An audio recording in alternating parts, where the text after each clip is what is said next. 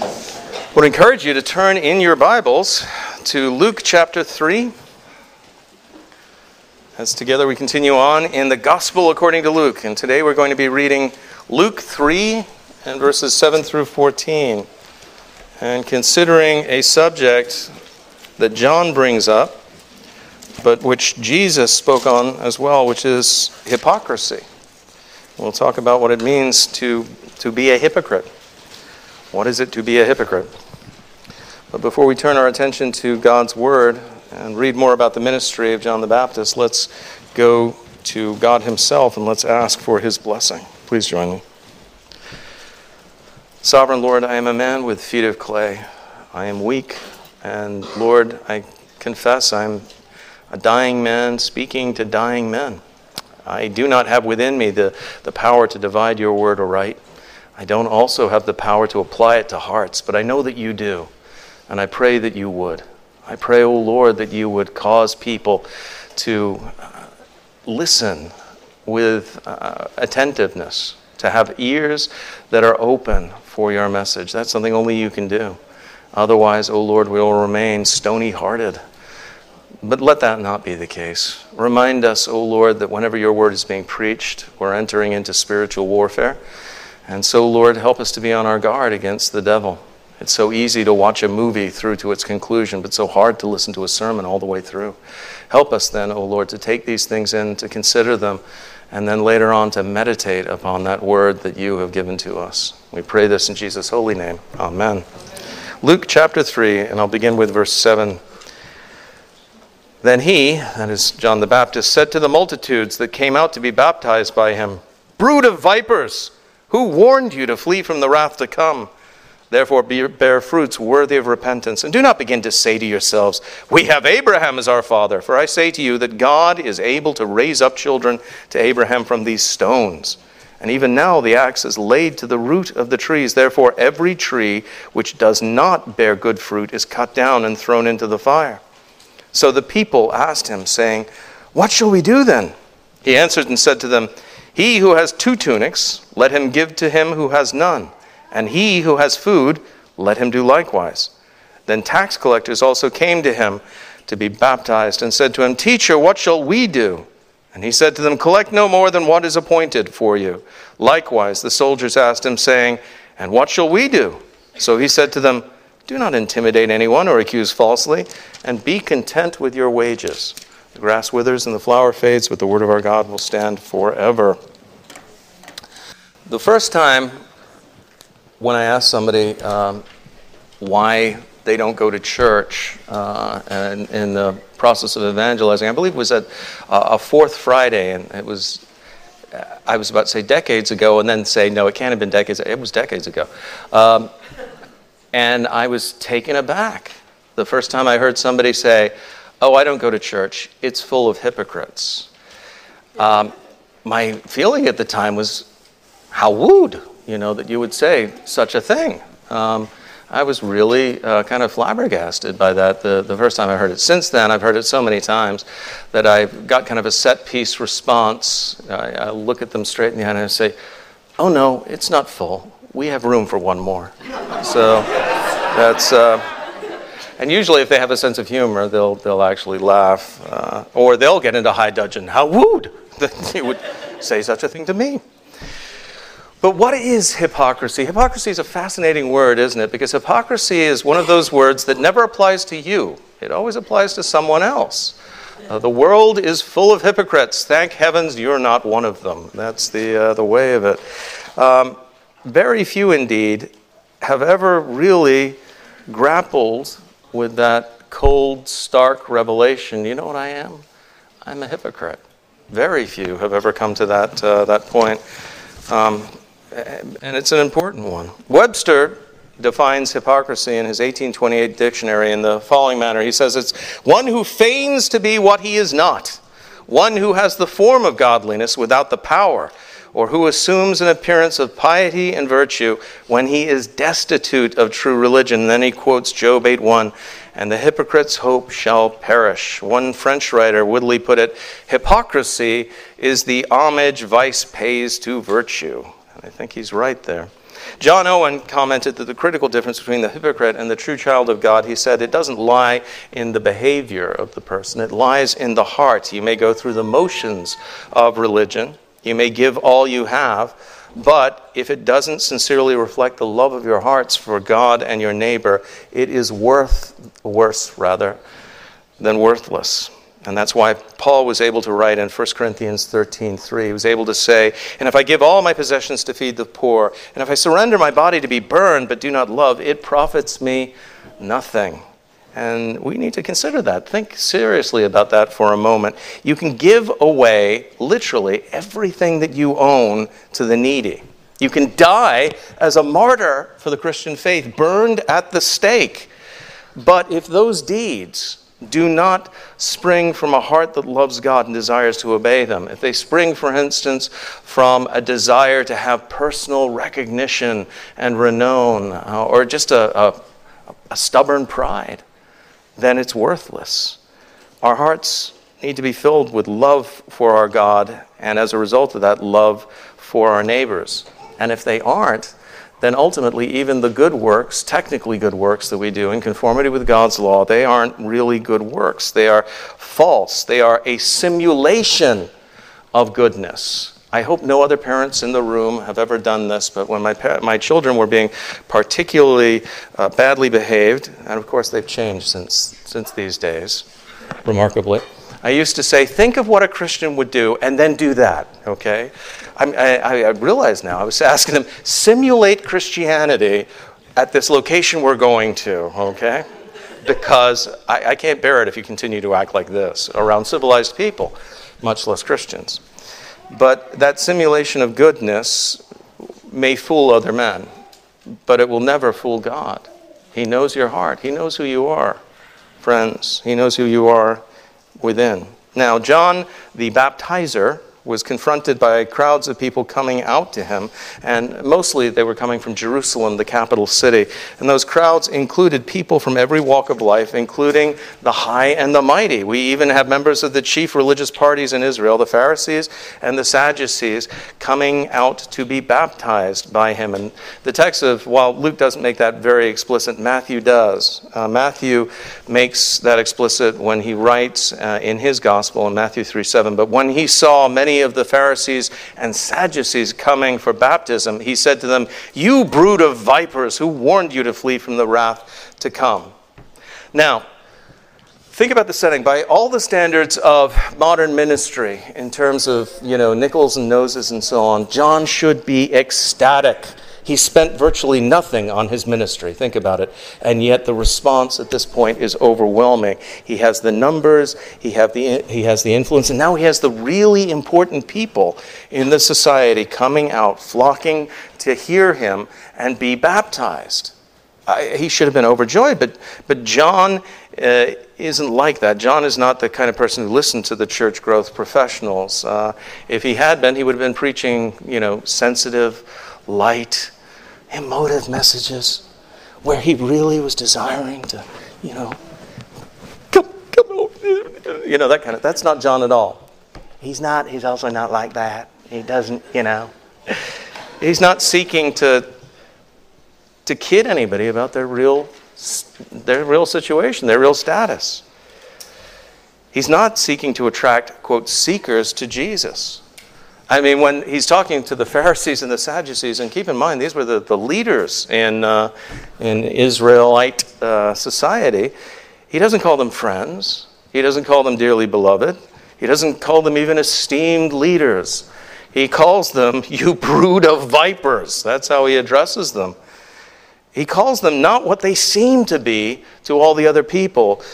He doesn't address them according to their status or their station. He doesn't even address them in the way that self-preservation would seem to require. Instead, he addresses them as what they really are, and that is hypocrites. These were men who were playing the role of virtuous religious leaders.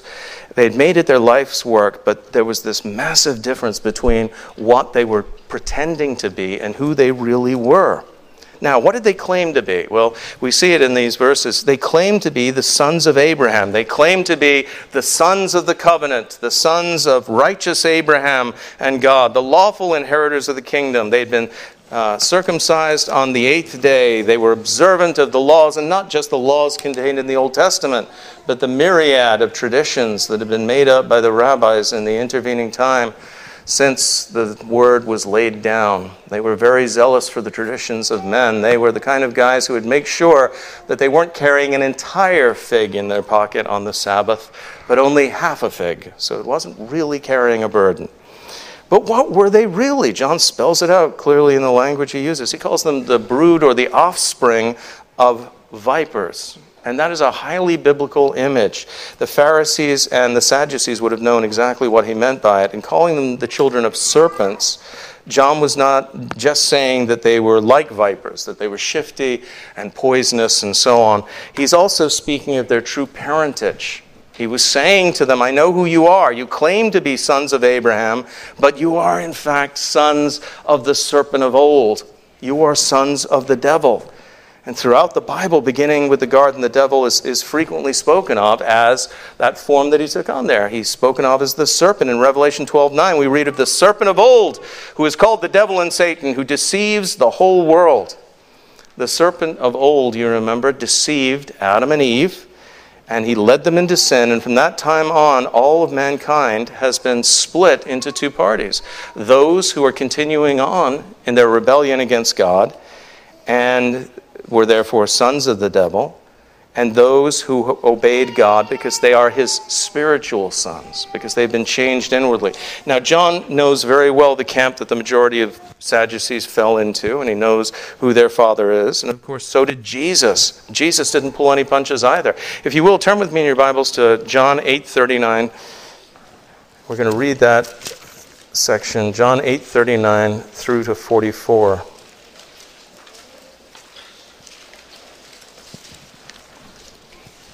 There we read this. They answered and said to him, Abraham is our father. Jesus said to them, if you were Abraham's children, you would do the works of Abraham, but now you seek to kill me, a man who has told you the truth, which I heard from God. Abraham did not do this. You do the deeds of your father. Then they said to him, we were not born of fornication. We have one Father, God.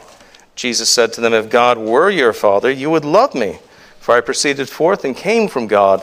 Nor have I come of myself, but he sent me. Why do you not understand my speech? Because you are not able to listen to my word.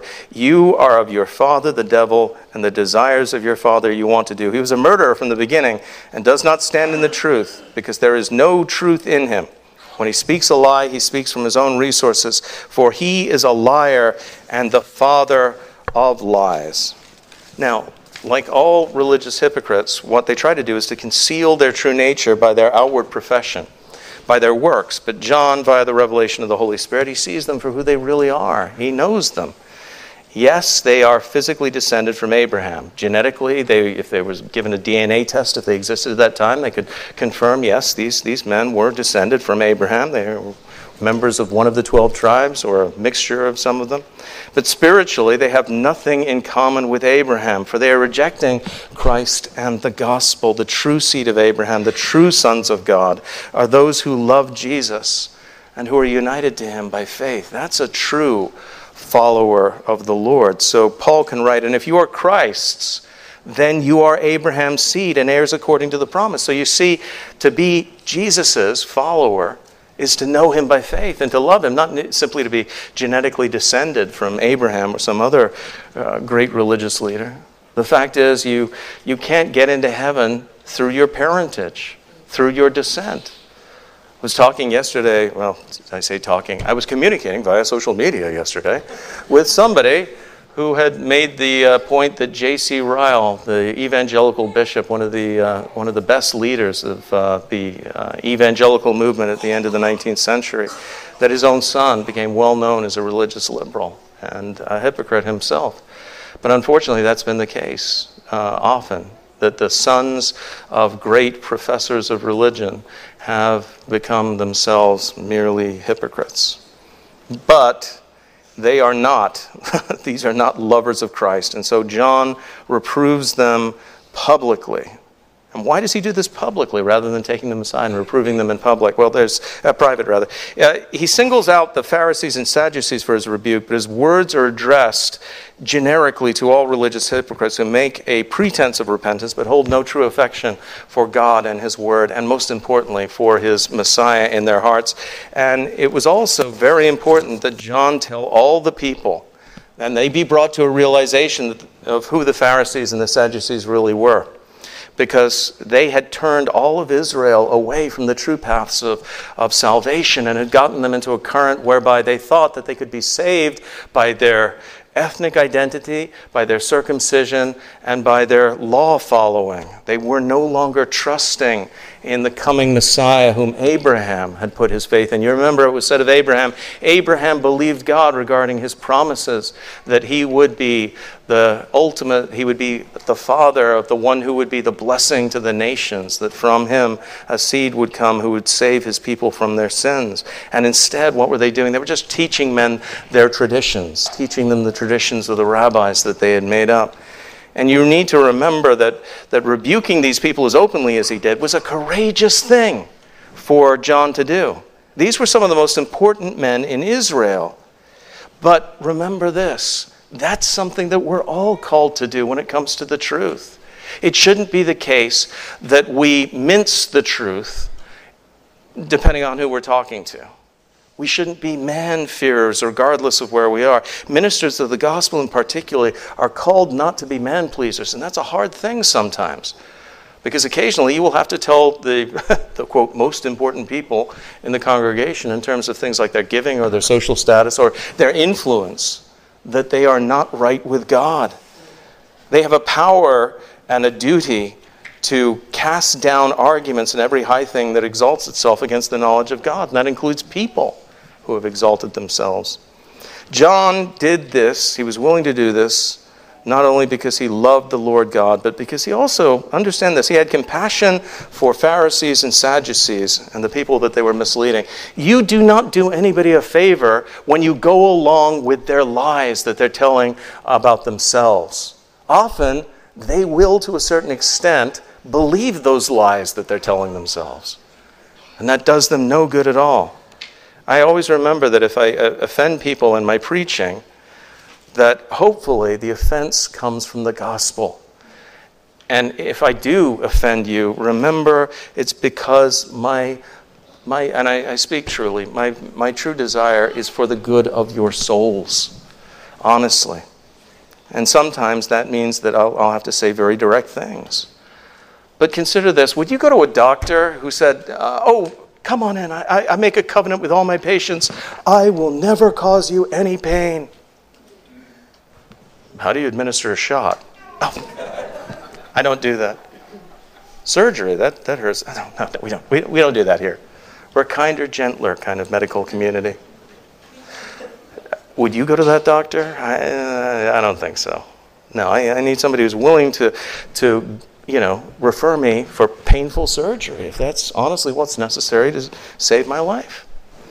John doesn't pull any of those punches either. He's a physician of the soul. He tells them the time of the judgment of God has come in verse 9. He says, even now the axe is laid to the root of the trees. Therefore, every tree which does not bear good fruit is cut down and thrown into the fire. And that's a biblical image that you should be familiar with. Cut down and cast into the fire. And what's being spoken of here, really? The fire that's being spoken of is an eternal fire. He's speaking of eternal damnation in hell for all those who on the last day are not found in Christ.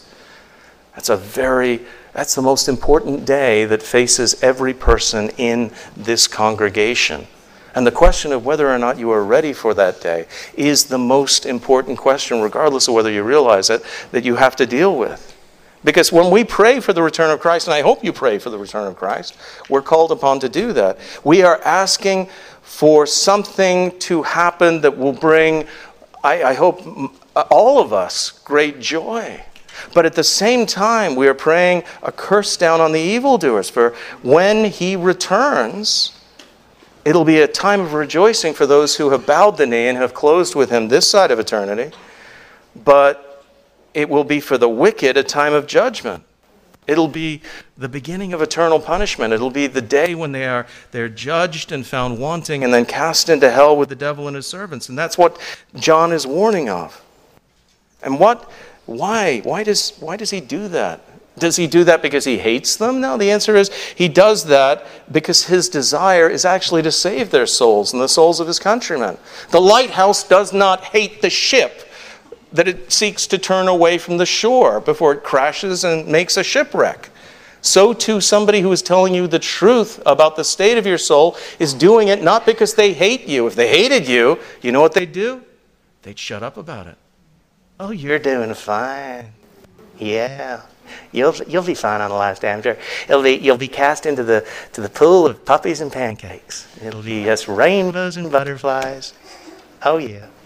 No, that's not love. No, he warns them because he doesn't want them to come to the judgment of Christ. He wants them instead to repent and to flee to the Messiah. And brothers and sisters, if you truly believe in the existence of hell, and you should, you know who preached the most in the Bible about hell and its reality? It's Jesus Christ. He always spoke about it as a place of eternal, conscious torment. If you believe, therefore, in hell, you should have nothing but compassion for the lost. The worst thing that a Christian could ever say to somebody would be, go to hell, because it is the worst possible fate that anybody could endure. But Christ, like John, loved the people that he came to save, so he didn't allow them to stumble blindly into damnation, and we shouldn't either. A story is told about a 19th century chairman of the board of a mining company in the UK. And he, one day, and an important investor in the company, paid a visit to one of their mines. And a lowly but godly Welsh miner was assigned to take them down to the pits and show them around. And during the visit, the chairman liberally sprinkled his talk with profanity and blasphemy.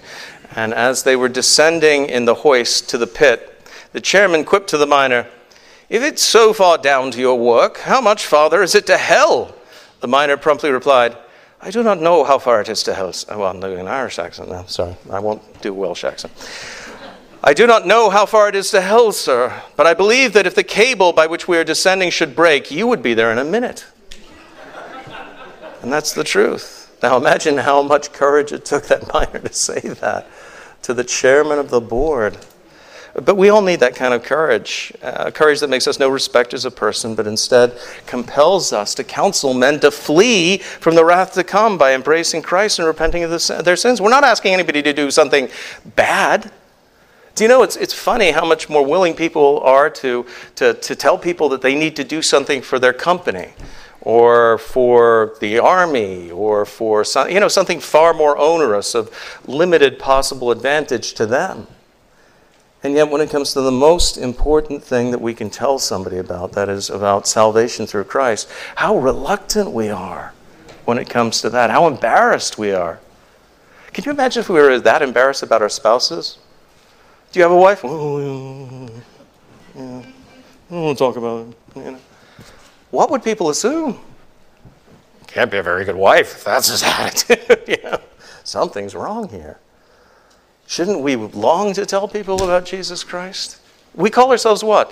What do we call ourselves? We call ourselves Christians, indicating what's at the very heart of our being. Christ and the love of Christ. And therefore, shouldn't we be dying to tell people?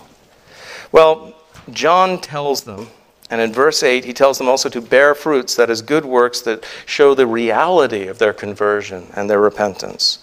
And the people reply, don't they, with a good question. They say, what shall we do? You say, good works? What do you mean? In other words, what will these works of repentance look like in my life? And what John does then is he directs them to the second table of the law. The first set of commandments, you remember, teach us how to love the Lord our God with all of our soul, our might, our mind, and our ability. And commandments 5 to 10 deal with our duties of charity to our fellow men. You should not be selfish. You should be charitable. You should not steal. You should earn your wage honestly. And notice, John doesn't say you can't be a tax collector. That was a mind blower for me. Leave that profession. It is evil. That's what I expect, but he doesn't say that. He understands that the magistrate has the right and the duty to raise taxes, but he tells them, don't raise more than you are assigned. Because anything that they took in beyond what they had to send to Rome, well, they got to keep. And so they gouged and gouged and gouged. He also doesn't say you can't be a soldier. But what does he tell them? He says, go about your vocation, go about your calling in a way that gives glory to God and shows the reality of your faith. Brothers and sisters, we often make this secular sacred distinction as though those who are called to ordained ministry are, and they're the only people who can really give glory to God in their calling. But you can give glory to God in whatever calling you're called to. As long as it's a legal profession, you can't be a Christian thief or a Christian prostitute. Don't even try, obviously. Christian drug dealer, etc. I could go on for hours talking about illegal professions. But if you are in a legal calling, it's rather like what happened with Luther. Luther was confronted by a cobbler, and he'd just become sincerely converted. And he said, Father Luther, what shall I do? I've just become a Christian. What trade shall I now go into? Shall I take up holy orders? And so on. And he said, well, what do you do now? And he said, I'm a cobbler. He said, are you a good cobbler? He said, oh, yes, I'm a very good cobbler. And he said, then be a cobbler to the glory of God. It is actually possible. But John, once again, is counseling these people who come to him to avoid hypocrisy like the plague it is, and rather do good works that God prepared for you beforehand in sincerity and from the heart. And you and I, we've got to be engaged in those good works. We have to show the reality of our conversion and our repentance by doing those good works and doing them cheerfully.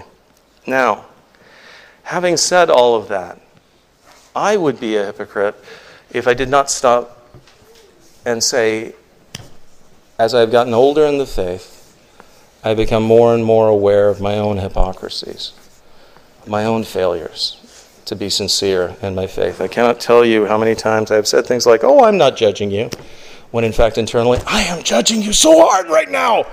You have no idea. You'd be knocked down by the weight of my judgment at this point in time.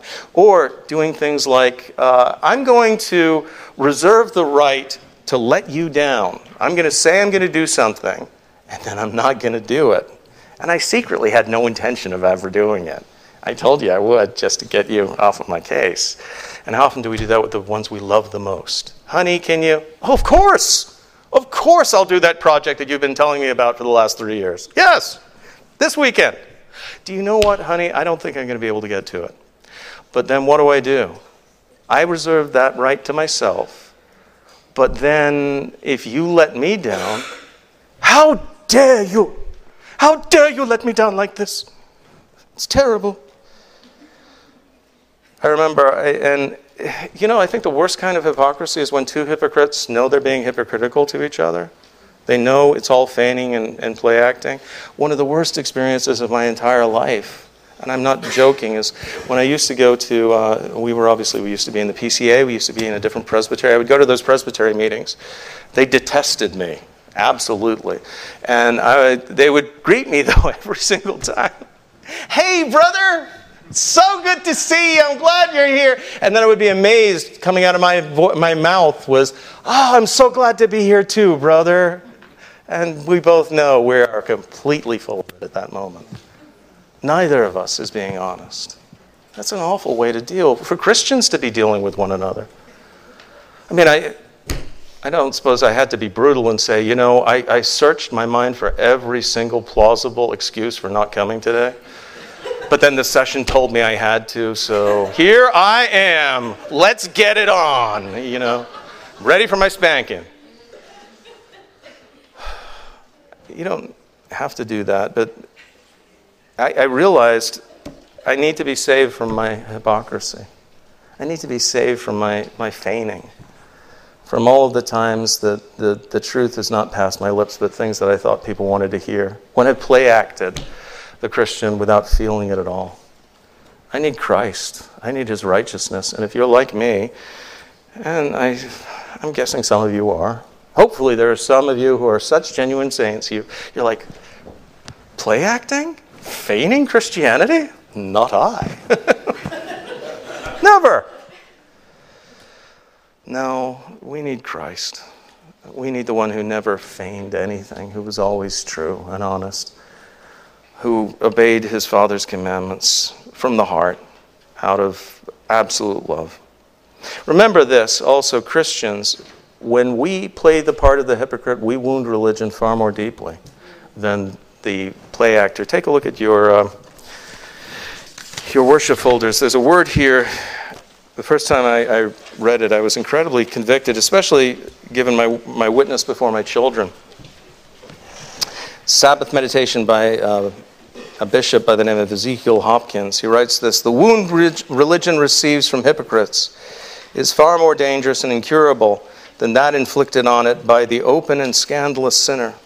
For religion is never brought into question by the enormous vices of an infamous person. All see and all abhor his sin. But when a man shall have his mouth full of piety and his hands full of wickedness, when he shall speak scripture and live devilish, profess strictly and walk loosely, this lays a grievous stumbling block in the way of others, and tempts them to think that all religion is but mockery and that the professors of it are but hypocrites." It leads people to make statements we know to be false, like, "Oh, I don't go to church."